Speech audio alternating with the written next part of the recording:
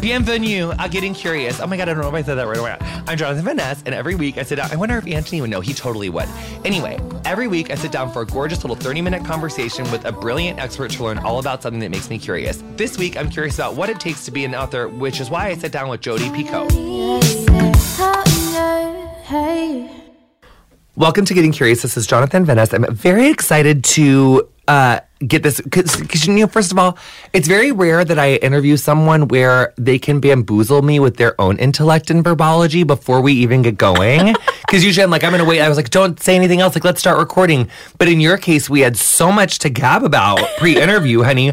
I feel like we've already done 18 podcasts. We totally could. So welcome, without further ado, gorgeous Jodi Picoult, who's, I'm grateful to say, last name that I'm guessing is like French in derivation. I butchered before we started recording, thank gosh. Because, I used to butcher it right on air, but now I have enough, I can do it. I started realizing I should ask people how to pronounce it before. But have people just been fumbling your gorgeous last name? Yeah, it has a whole Ellis Island story and like vowels that were changed. So frankly, if you're trying, I'm happy. But it's like you've not to name drop, but you've sold 14 million copies of your that's a lot. And but your French last name, Henny, it's like I should get it together is the point, and I apologize. Do not apologize. How did your brain, because I remember like fiction, it's like fiction fake, just so that I remember that it's like, you're telling a story or you're like, you're making one up.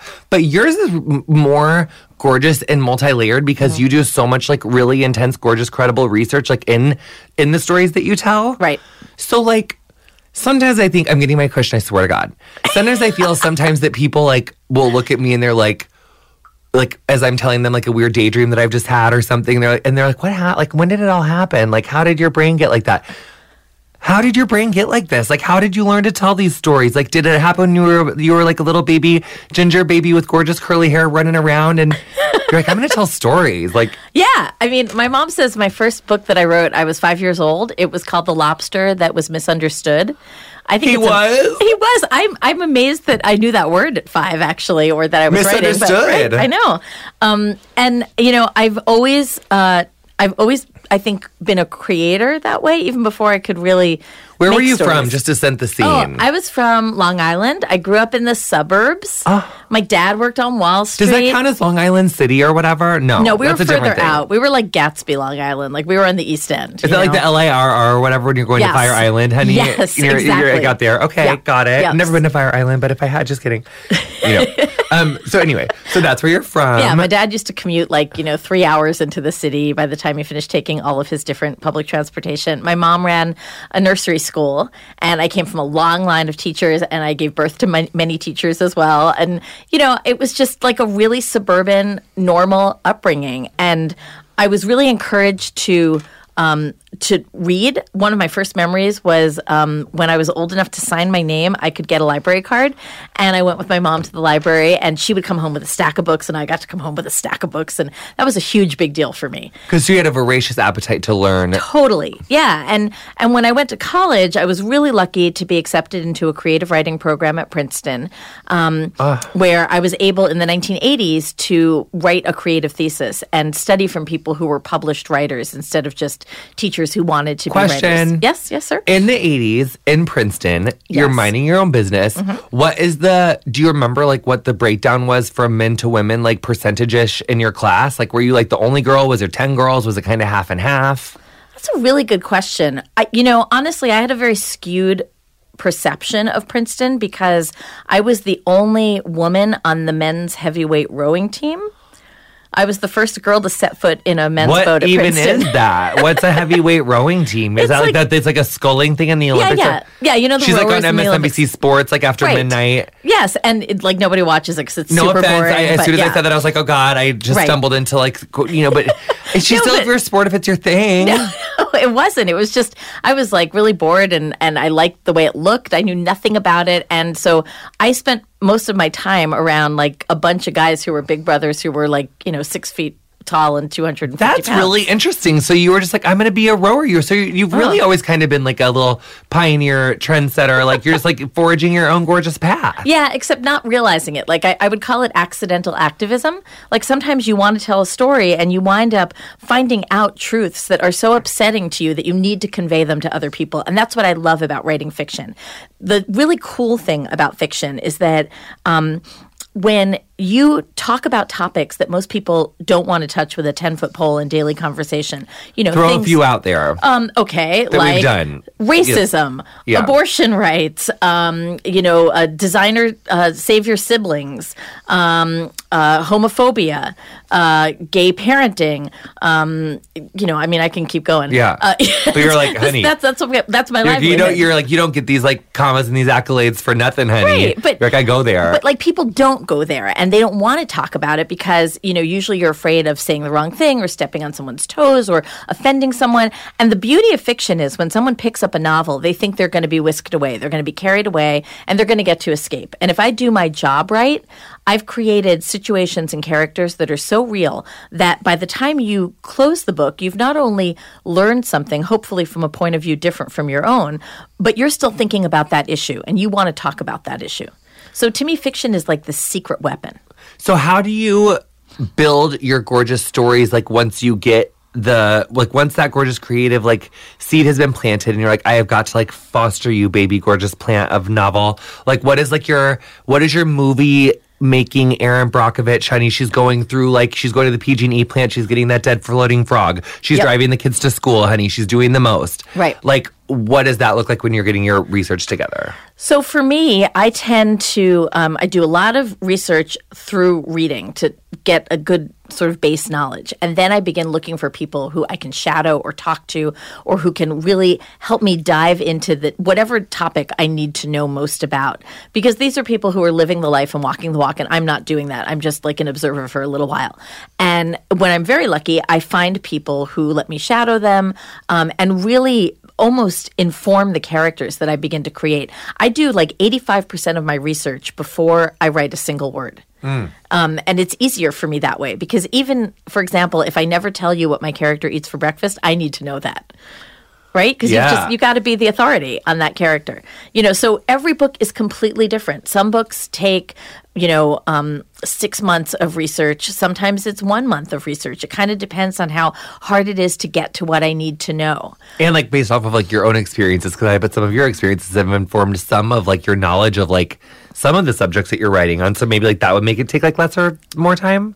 Not as much as you would think. There are a couple of books that really came out of personal experiences and reactions that I was having to issues.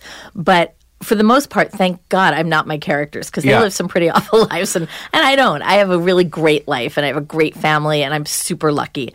But I do think that I tend to veer towards the topics that I choose because of what's going on in my life at a given time. So like I started off writing books about mothers and daughters, but I was closer in age to the daughter than I was to the mom.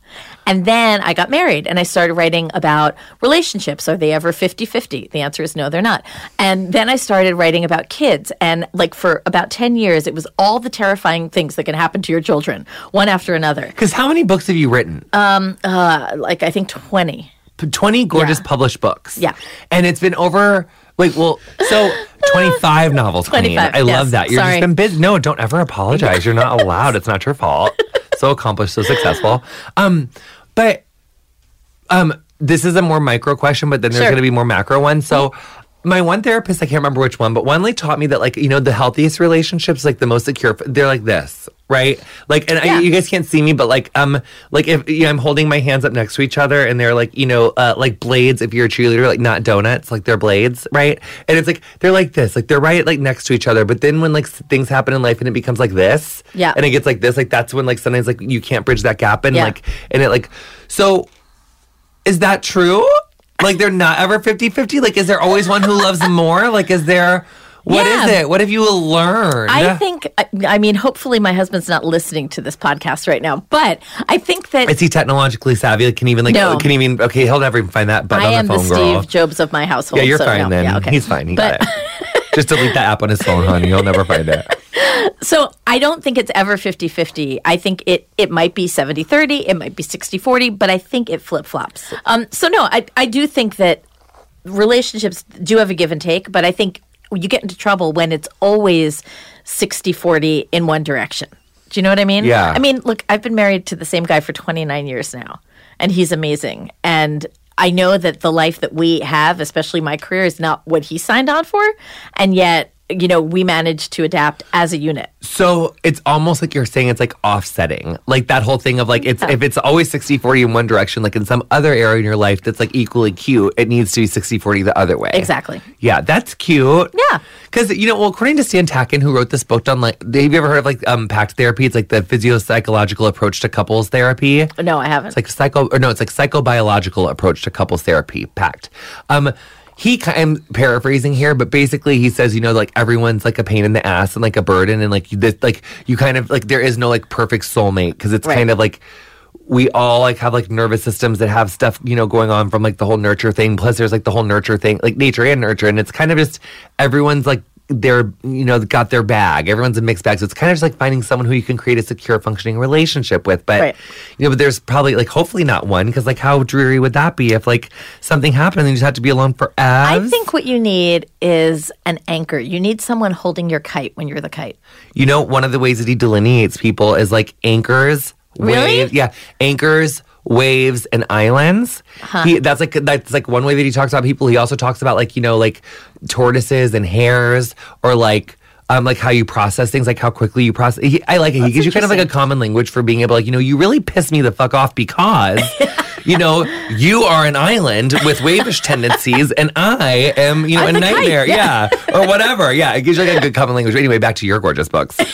So, but you got to kind of like offset in certain ways. Yeah. And then I was saying back to like how your process of like, you know, creating and researching, you know, these characters for your books, like what's like the longest like shadowing moment you've ever done, and what's like the shortest? So I would say, I mean, sometimes length is a function of where you have to go. The hardest research physically that I ever had to do was to get to the Alaskan tundra in January, to a town that didn't have any roads in it. It had only 6 blocks of roads. So you would fly. I flew from Anchorage to Akiak, Alaska on a cargo plane, which they usually fly sled dogs on. And then once I got to Akiak, I had to take a snow machine up a frozen river that got a highway number in the winter, another 60 miles. And it was 38 degrees below zero Fahrenheit. Oh, and I had food poisoning, but that was not related. So like that was a trip, and I was going to the home of a Yupik Eskimo man, and it was really cool. And you know, I brought him. What was this home like? Oh, it was like a little tiny row house. It was, you know, like a really small community with like one basketball hoop at the end of the block, and it was very snowy. And they have, you know, they didn't have plumbing, so they had something called a honey bucket, which let me tell you was not a honey bucket. Yeah, but that was where he went to the bathroom, and you know, he gave me dried salmon jerky. Is there a corner store or something? Nope. How do you get food and stuff? They make it. They like basically make salmon jerky all summer long, and then they use that in the winter. And I brought him fresh oranges. How many people were there? I don't remember. It was him and his wife when I went to visit them, but I don't remember how many other people were in the town. It was a long time ago. Like 50? 20? You're like, I don't remember, probably girl. Closer, like 30, something like that. Oh my gosh, that's intense. Yeah. What other like really interesting, crazy places have you been? I lived with the Amish for a while, for 2 weeks when I was doing research. Or like not what town, like what state? It was Pennsylvania. It was Gap, Pennsylvania. Where? Okay, so Pennsylvania's kind of like a rectangle, right? It's kind of like a sideways rectangle. Yeah. Where is she, like, in the rectangle? I have no idea. Because in Evil Genius, you know, Erie, like that crazy, you know, Netflix thing, like that was kind of like right by the lake. She's like the upper left side. I don't think I was there. I honestly don't remember. I'm a geography queen. I just like to picture it. But anyways, you're like in a corner. I don't even know if I'm going north or south on a daily basis. So. But so you're there for 2 weeks. Yeah. And when you're getting up at like pre-sunrise. Yeah, I was milking the cows with them. I was, you know, working in the kitchens with the women. I was doing interviews. I mean, that was a fascinating experience too. And eventually, like for them, deeds speak much louder than words. So if they saw me pitching in, then they were willing to begrudgingly talk to me more, because I was part of their, you know, basically their community. And at one point, they do a Bible reading. They don't study the Bible. They just read it. And they do it every day after they milk the cows. They don't study the Bible. They don't interpret it. They just read it as word. What does that mean? Like, in it's- general, that's like a rule? Yeah, it's basically, I don't know where our government's headed right now, frankly, but yeah, that's what they do. They don't interpret. They just want to read what they believe is the word of God. So they read it in German, but because I was there, they took the Bible in Do they English. speak German? It's like a dialect of Germanic Dutch, kind of. That's But kind of- but that's what they speak day in and day out. Yeah. So, but they don't interpret but they kind of maybe do, because there's like, is there like some rule in the Bible where there's like never electricity ever or something? Not that I know of, but, Yeah, but no. she's a long book, that Bible, honey. No, she is. It's true. Because it's like, really? Did you read the whole thing? I have actually You for a did? different book. Yeah, You I read did. the whole Bible? I had to. Yeah, it God, was. that's very like my boring. mom. She needle points like everyone is stalking. Like in my family, like every time there's like a new baby, she starts, and I'm like, why? And so you have the work ethic of an Amish person, honey. I do. Not to except- stereotype yeah. the Amish, because I'm sure there's It's like a true. lazy Amish person somewhere. No, they aren't. They're the hardest working people I've There's ever not met. one that just doesn't fit in. That's like, I don't want to do this. Not that I met. They're pretty dedicated, I think. What? And wait, so and then where else have you been? Let's see. I'm sorry, I'm giving you the 21 this is questions. Is that great. where you went? I've been to death row. I have worked with an elephant See researcher. what you're saying about like the subjects no one wants to touch. Yeah, right. Exactly. So you interviewed someone who was like on death row? Yeah. Are they gone now? Yeah. Oh my God. yeah, that was hard. But I also had. But did you interview like the family of the Yeah, and I also interviewed. So what do you think about the capital death punishment penalty? now? Yeah. I'm dead set against it. Yeah.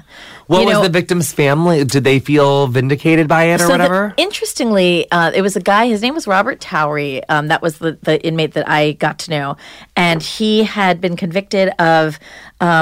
He basically committed an armed robbery while stoned out of his mind, and Only on weed? no. He was like high on everything. Basically. Okay, you know what Yeah. I do? Can I just say, in The Bodyguard, no, Rachel Marin's sister, Whitney Houston's sister, she's like, when Kevin Costner's like, why did you hire this hitman and stuff? And she's like, I don't know. I was very stoned.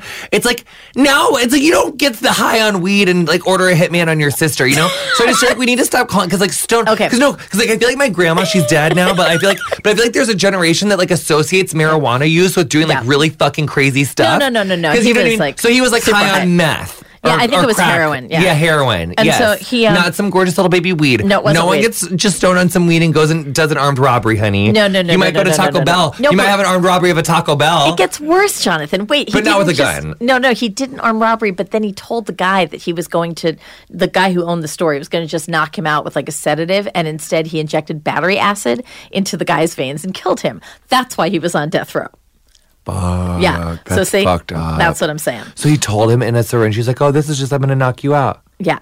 And so he spent like 13 years getting sober, and he did. And he was a very accomplished artist. He wound up doing restorative justice therapy with the victim's family. They had gotten to a point where they did not wish for him to be executed either, but the state of Arizona executed him. And when you actually look at the statistics behind capital punishment, all of the reasons that people say they're for it, like it reduces, recidivism rates, and it, it's a deterrent. All those things are actually dead wrong. The states that have the highest rates of capital punishment also have the highest rates of murder and things like that. So, like right now in my home state, New Hampshire, we're trying really hard to overturn the death penalty because it hasn't been used since the 1940s, and I hope they can do it. I also think it's strange that if the family doesn't wish for this, shouldn't that supersede the state? It doesn't. I also think it's really, this is like kind of, did you see Making a Murderer? No, I haven't. Very interesting. Yeah. I think you'd be very like on a plane, Yeah. and you spend enough time on a plane, and also just like with your research and stuff, Yeah. I'm sure you'd be able to like. I heard great things about it. But it Yeah. would be so fascinating to read or to watch things with you, or like, because I Yeah. bet you have a more like critical lens of like Yeah. taking things on as like fact or not, like like because I think we also have like sometimes like I read something, I'm like, am I sure that's true? Like, am I not? Like, I bet you have a more like critical lens of that because Yeah. you want it to. Well, you guys, 2 seconds. We'll be back with more Getting Curious right after this.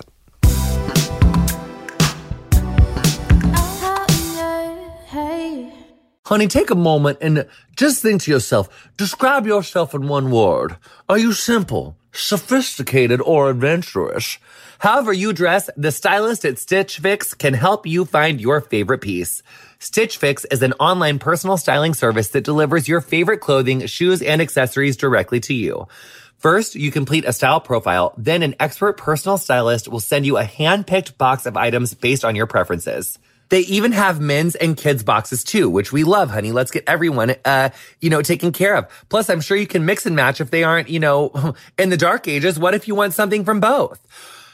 With no subscription required, you can pick between automatic shipments or only getting new pieces on demand. Shipping, exchanges, and returns are always free. Plus, the $20 styling fee is automatically applied towards anything you keep from your box. We love our Stitch Fix personal stylists. I can customize my own gorgeous preferences, whether it's sizing, brand, or budget. Once you finish the style quiz and set up your ideal number of deliveries, honey, you'll receive everything from jewelry to shoes to bags, all to go with your hand-picked outfits. I love that. Get started today at stitchfix.com/JVN and get an extra 25% off when you keep everything in your box. That's STITCH fix.com/JVN for an extra 25% off when you keep everything in your box. Support for today's show comes from Rakuten. Rakuten is a free member-based loyalty program that lets you earn up to 40% cash back at over 2,500 stores. It's perfect for all your back-to-school shopping needs. Get cash back on everything from school supplies to new clothes at some of your favorite retailers like Macy's, Forever 21, Walmart, and more. And don't worry, it's always free. No gimmicks, no points to redeem. Better yet, Rakuten is so simple and easy to use. Simply go to Rakuten.com, click on the retailer you're looking for to activate the cash back, and then shop as normal. You'll earn a percentage of every purchase you make up to 40% cash back. Then, every 3 months, members will be paid in the form of a check or via PayPal. Sign up today at Rakuten.com. That's Rakuten.com. If there is something interfering with your happiness or preventing you from achieving your goals, BetterHelp Online Counseling can help. BetterHelp offers licensed professional counselors who are specialized in issues such as depression, anxiety, relationships, trauma, anger, family conflicts, LGBTQ matters, grief, self-esteem, and more. Connect with your professional counselor in a safe and private online environment and get help at your own time and at your own pace. Anything you share is confidential, and it's so convenient. You can schedule secure video or phone sessions as well as chat and text with your therapist. If for some reason you are not happy with your counselor, though, you can request a new one at any time and for no additional charge. Best of all, it's a truly affordable option. Getting Curious with Jonathan Van Ness listeners can get 10% off your first month with the discount code JVN. So why not get started today? Go to BetterHelp.com/JVN. Then simply fill out a questionnaire to help them assess your needs and get matched with a counselor you'll love. That's BetterHelp.com/JVN.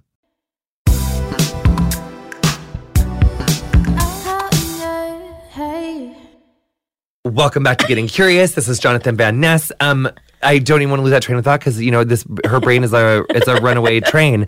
We are here with best-selling author, creative brain extraordinaire, Jodi Picoult. I nailed it the second time, right? So good. Oh my God, so good. 10 out of 10. I'm French, basically. Yeah.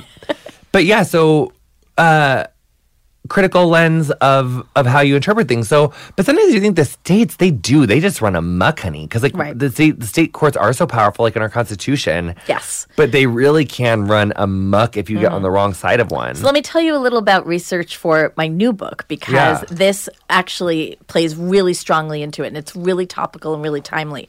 So Spark of Light came out this October, and it's basically about abortion rights in America. And it takes place in a clinic in Mississippi, the last surviving abortion clinic in Mississippi. That actually is true. There's only one left. Yeah. And, it's fictionalized for the purpose of my book. But a gunman comes in one day with a grudge, starts shooting, and he kills some patients and some employees, and he takes the rest hostage, including the 15-year-old daughter of the hostage negotiator outside who doesn't realize his daughter is in the clinic. So that's kind of the setup for it. And the reason I wrote it was because I had a friend who had an abortion when we were in college. I supported her 1,000%. She was 7 weeks pregnant. Years later, I was pregnant with my third child, and I was 7 weeks pregnant, and I was went to the doctor and was told, you may not be able to keep this pregnancy. And I was devastated because to me, that was already a baby. And I couldn't figure out why both of those could be true in my head. And I think both of what could be true? How you could have, in college, I could say a 7-week pregnancy should be terminated because that's what my friend wanted to do. But here at 7 weeks pregnant, I so badly wanted that because it was a baby to me. Yeah. How can you have both? How can they coexist? And, it made me think about where we stand on that spectrum of whether we're pro-life or pro-choice in this country. And I think that where we stand doesn't depend on whether we define ourselves as pro-life or pro-choice, because one woman might change her mind over the course of a single lifetime, because what you believe at 15 isn't what you believe at 30, and it's not what you believe at 45. And ultimately, the real problem comes because we legislate abortion rights in this country, but laws are black and white, and the lives of women are thousands of shades of gray, right?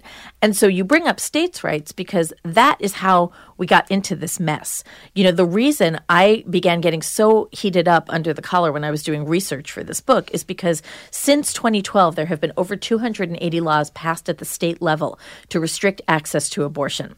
And that's why we have currently 8 states that have only one clinic left. So what happens? Whenever there's something that happens at the state level, there's an appeal, and it keeps getting appealed until it gets to the Supreme Court. And the Supreme Court goes, oh, well, we have Roe versus Wade, and there's only one clinic left in, Missouri. So, all right, well, we're going to have to just overturn this law because it would be unfair to women who want to have an abortion to not have a single clinic in their state. Apparently, that's undue burden to the Supreme Court. So now we've got Kavanaugh on the Supreme Court, and things change.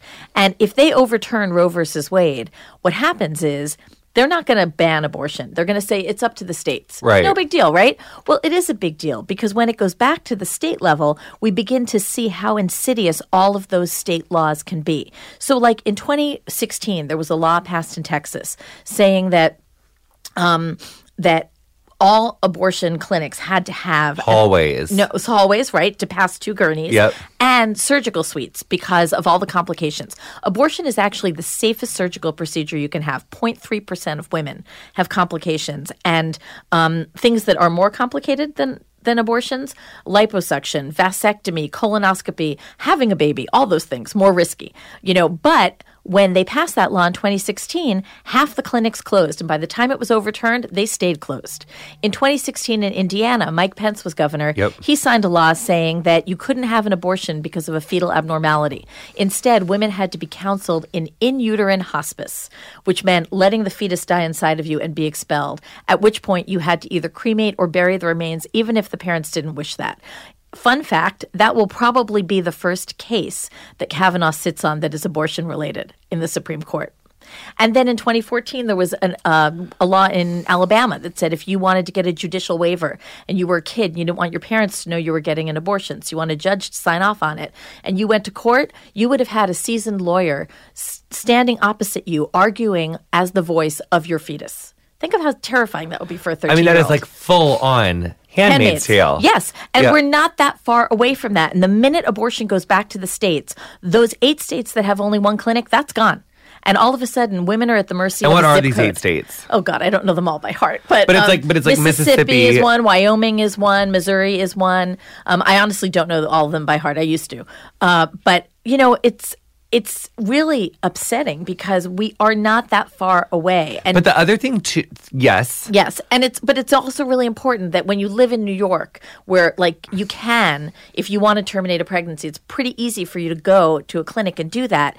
It's really important that women and men too in New York understand that there are people in southern states that don't have that option. But so my mom is pro-life, right? My mom is cool. very pro-life.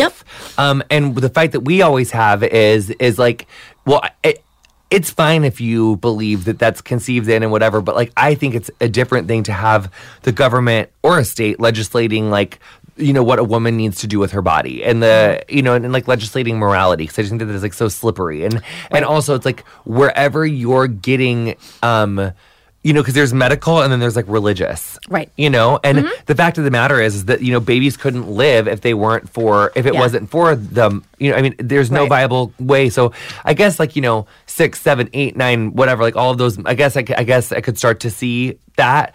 But to demonize an abortion, Right. when there's health and, Right. economic and socio and so many different, Exactly. factors at play, and to demonize women, like demonizing American women, like because really you're saying that all American women are murderers. Right. Like So- you're saying, so all American women are murderers, like your mom's a murderer, your sister's. So many women have abortions. And really when you're legislating, and why are we, separation of church and state is so fundamental to the way that we think of Right. ourselves as American. Right. And I think that, in the 80s, Bush and so many Republicans really offered themselves to the extreme right and the extreme right. And we're seeing that Right. play. And we saw that with HIV. We see that with abortion. We see that because it's interesting how the Republican Party on their face is small government and states' rights, unless it has to do with abortion, marijuana, Right. gay stuff. Then Yeah. we do believe in big federal regulation. Right. And, we definitely believe in Right. Controlling Yeah. everything. And so there's so much I have to speak to about that. So first of all, the idea that people who are pro-life, and I spoke to many pro-life people, and most of them are lovely people who come from a place of deep compassion and really don't want to be seen as anti-woman. They just really believe a fetus is a baby. It's to them a life and a human, and they don't understand how else to go about saying anything except I'm against this. For me, it comes down to a question of bodily autonomy. If you're pro-life, the reason you're arguing is because you think that unborn fetus should have a say in what happens to its body, right? Because it is a person. Well, at what point during the process does the woman stop being a person? At what point during that pregnancy should she not have a right to speak out about her body as well? When you tell me how to balance that Solomon's choice, then let's have a conversation. Well, I think what they would say is she should have thought of that before she had unprotected sex, and she should have worn a condom. But then those probably are also religious fundamentalists and don't believe in contraception or something. Which so that is could be another another big thing. problem. That's another really big problem because the easiest way to reduce the abortion rate is, of course, to have widely available contraception and sex ed classes. We've seen this. The birth rate in America is 31 per thousand. In Canada, it's half that. In Sweden and France, it's 6 and 7%. And it's all because of What does that contraception. mean? That 31 teenagers per thousand get pregnant in America. Now. Now. And that's fallen from when I was in high school. That But rate has it's come down. fallen because of accessible contraception. Right. And know. education, which Right. are actively trying to fight against and reduce. Right. And so Yeah. if you're say you're pro-life and you're against contraception, you're against sex ed, that is not being all of a sudden, that's not about a baby. You're preventing the baby from even happening, right? You're really just anti-woman if you're against contraception. That's what it comes down to. So I think that's Because you something don't want her to have a Right. say. And, Exactly. Yeah. And the other thing I wanted to talk about was something you just said about the demonization of women. And this was really important to me when I was doing my research. I interviewed 151 women who had terminated pregnancies. One of them regretted it. All of them thought about it daily. And of those 151, less than 25 wanted their names in the book.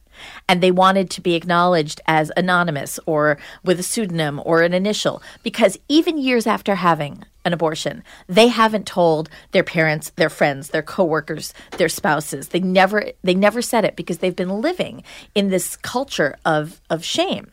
And, I was on tour for this book during the Kavanaugh hearings, and I was listening to Dr. Blasey Ford, and I was listening to what happens when women do not tell their stories. When women don't speak up, other people write narratives for us, and they're narratives of blame and guilt and shame. Women are meant to believe that they are making this decision in a vacuum. In reality, 1 out of 4 women in this country will terminate a pregnancy over the course of her lifetime. 1 in 4. Mm-hmm. And I wonder how many of those 1 in 4 end up publicly campaigning. Very few. No.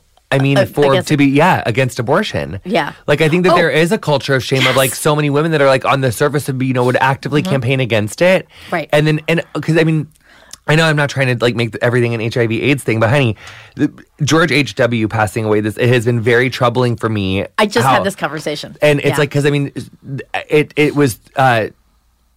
it was 23,411 Americans had died, and also because he purposely, and Reagan, they both went out of their way to divert money away from research, and thank God we had Elizabeth Taylor, and there was people that that's when celebrity became something that we had to band together because the government was going out of their way to make it. Yeah. I mean, but they presided over a plague, like I know. an absolute epidemic, and purposely diverted money from research and treatment. And then we eulogize these people like they are like, and the thing with abortion is that like, if you don't have safe access to healthcare for women, like, it's in alleys. It's in underground. Like, women die. Women died all the time. Like, pre-Roe v. Wade, all the time. Yeah, and it'll happen again. There's no question about it.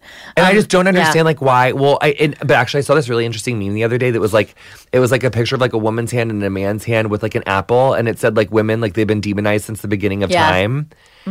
Because it's like, why was the lady the one that, like, right? You know, I do think that is like a thing. Yeah. But back to the George H.W. thing with HIV/AIDS, there were so many young, and I'm not trying to like do the Becky thing here, but there were so many young white women on the comments that were like, how dare you? Like, can't you let a grieving family grieve? Like, they're burying a grandfather. No. And I think, and so many people are like classless, unfollowing. And I doubt that a lot of those girls were following me to begin with. But if those girls like had lost their kid to HIV/AIDS and with a president that was like actively making sure that research and money didn't go to like any sort of, I mean, it's nuts. Yeah. And I do think that there is like this culture of, there's a big culture around like guilt and shame around white women where I think that they publicly in order, I don't know what it is, to show something. I honestly don't know what it is, and I don't want to speak for these women. I'm not trying to demonize women as we're talking about like, the demonization of women. Right. But there is this certain kind of woman who will like to your face like do all of these certain things, but then but behind the scenes she's really working towards these like other. So every abortion provider that I spoke with, and I wound up shadowing an amazing guy. I didn't say that right. I hope you can understand what I'm trying to say. And I'm going to try to support you on this. Yes. This guy, Dr. Willie Parker, who is this incredible crusader for women's rights. He's honestly the biggest feminist I've ever met. He's an African-American abortion provider who is a devout Christian and says he provides abortions not in spite of his religion, but because of it. And I shadowed him in Mississippi when he flies into all these underserved areas. And I got to see 3 different abortions in the room, which was really eye-opening. And every abortion provider, including Willie, told me that they have had multiple women on their tables or their daughters who were protesters outside the day before and who go back to protesting the day after. And they even said, we get it, because that's how they construct their worldview and who they are. And if they suddenly change their mind, people would know they had an abortion, and that can't happen, of course. You know, so there's that. I did a book tour. I went to the Deep South for this book tour. I had more people tell me in North Carolina at a single event than all the other events put together. More women came up to me afterward to say, I had an abortion when I was 18, when I was 20, when I was 30, but I'm pro-life. They wanted me to know that. And I said to every single one of them, I'm so glad you had that choice when you needed it. That's what it comes down to. Because we shouldn't be legislating like other people's lives, really. And I didn't mean to say that like women are like, you know, public will do this, but I just think that there is because of like the culture of guilt and shame that we've created around like sex and religion. And especially in this country, I think there is so much legislation that's so intertwined, like enmeshed with religion. Yeah. For a country that was, you know, started to separate that's kind of interesting. Because it really, when you think about it, you know. So I feel like title of your last book, A Spark of Light. Spark of Light. Get it together. Love that story. Thank you so much. It's like, not you get it together, like the people get it together. Also, like read it. These are the 7 states, though, that are down to one abortion clinic. Kentucky, West Virginia, Missouri, where I just got done wrapping Queer Eye, Wyoming, North Dakota, South Dakota, and Mississippi. Right. And why that does matter is if you are an underprivileged woman and you don't have money to get a plane ticket or a bus ride to wherever, it's a substantial problem. And there's so many health risks like to women, and it's a really substantial problem. And I think the other thing I was going to say earlier when I started to say, however, the reason that so many of these state laws were able to get passed was because of like the Tea Party and the very diligent, useful, you know, resourcing of like state legislator takeover in 2010 by the Republican Party. And we are able to do the same to the left. If we all wake up and band together and start talking about this, we can even reverse these in these 7 states if we use our mouths and use the things that have been given to us, like Sister District that we talked about in this podcast. Like there are ways that we can get involved even in places where you don't live by like, getting creative and changing our approach. Right, totally. We are a resourceful people, and I think that a lot of the people that have, especially like in places like West Virginia, that feel like left behind, in Kentucky, like with coal mining, like that feel left behind by the economy. If we come at this from a place of like compassion and intelligence, right. I do think that we can win over hearts and minds. Right. Yeah, it's, it is. Somehow. Or maybe not. I could be delusional. No, it's really important, again, to remember that if you don't live there, there are people already, women already are somehow struggling because of restrictions that have been created by the state. Whether you're talking about a 48-hour waiting period between your initial appointment and then having Which reason any of those legislations were even able to pass was in 92 because of that landmark case. And also, if you have not seen... Assault on Abortion. What's that Netflix documentary on abortion? The trap laws. Yeah. What is it? It's all about the trap laws. But it's all about abortions like this. Yeah. It's something about like the assault on the reversing Roe. Right. Reversing Roe. Watch that, honey. Have you? Yeah, I have watched it. Oh my gosh. Yeah. Whew. I mean, she gave me anxiety. I had to watch like 4 hours of British Baking Challenge after that.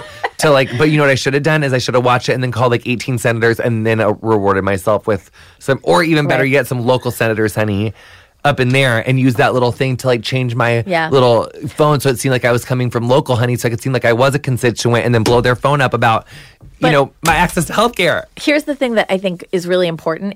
I haven't had an abortion, but if I had, I hope I would be brave enough to tell someone, to tell a friend, to tell my children, because that is how it's very much like, kind of like what Harvey Milk said. It's a lot harder to demonize someone if they are your sister, your friend, your neighbor, your teacher. When you see the face of who the women are who have to make this choice, suddenly it's a lot less scary. And so if you feel brave enough to do that, even to tell one person, you might give another woman the courage to speak out. That's how we take the narrative back. That's how we prove that women matter and that women's stories matter. Jody, thank you so much for your time. Also, quickly, this is the point in the podcast where it's like the end of the yoga class. Like, you really wanted to work, arm balances today, but I was just like, no inversions. We're working on basics. Like it's yogi recess. You got 1 to 3 minutes. Like, what do we need to know about? Like, what do you want to talk about? Is there anything that we didn't cover? What do we need to do? Oh my gosh. I mean, I could talk to you about Kansas City because I was there while we were putting up our first out-of-town performance of a musical that was adapted from one of my books called Between the Lines. Oh. It was super fun. Love. Yes. She's a pretty city. She's very cute. Yeah, it was a lot of fun. They have great food there. Mm-hmm. Really good food. They have gorgeous food. Yep. And really nice spaces to walk. Yes, they do. Right? Gorgeous nice walking parks. spaces. Yep. And and that, that's that No abortion clinics. Yeah. But because I think really that was nice in parks. St. Louis. Yeah. That one's in St. Louis. I think the only one in Missouri. Right. Yep. But lovely parks for whatever that's worth. And that I'm really lucky that I get to write the things that I write, and I have no plans to stop doing that. Well, I would never want you to keep doing that. I want you to keep exercising that gorgeous muscle, honey. That brain of yours is so amazing. And I just thank you so much for giving me your time and coming on. And you guys will be able to follow Jody at all the links on this episode. And just thank you so much for your time. And thanks for coming. For having me. Thank you. You've been listening to Getting Curious with me, Jonathan Van Ness. My guest this week was Jodi Picoult. You'll find links to Jodi Picoult's work and socials in the episode description of whatever you're listening to the show on. Follow me on Instagram and Twitter at JVN. Our theme music is Freak by Quinn. Thank you so much to her for letting us use it. If you enjoyed our show, please give us a gorgeous little review in Apple Podcasts.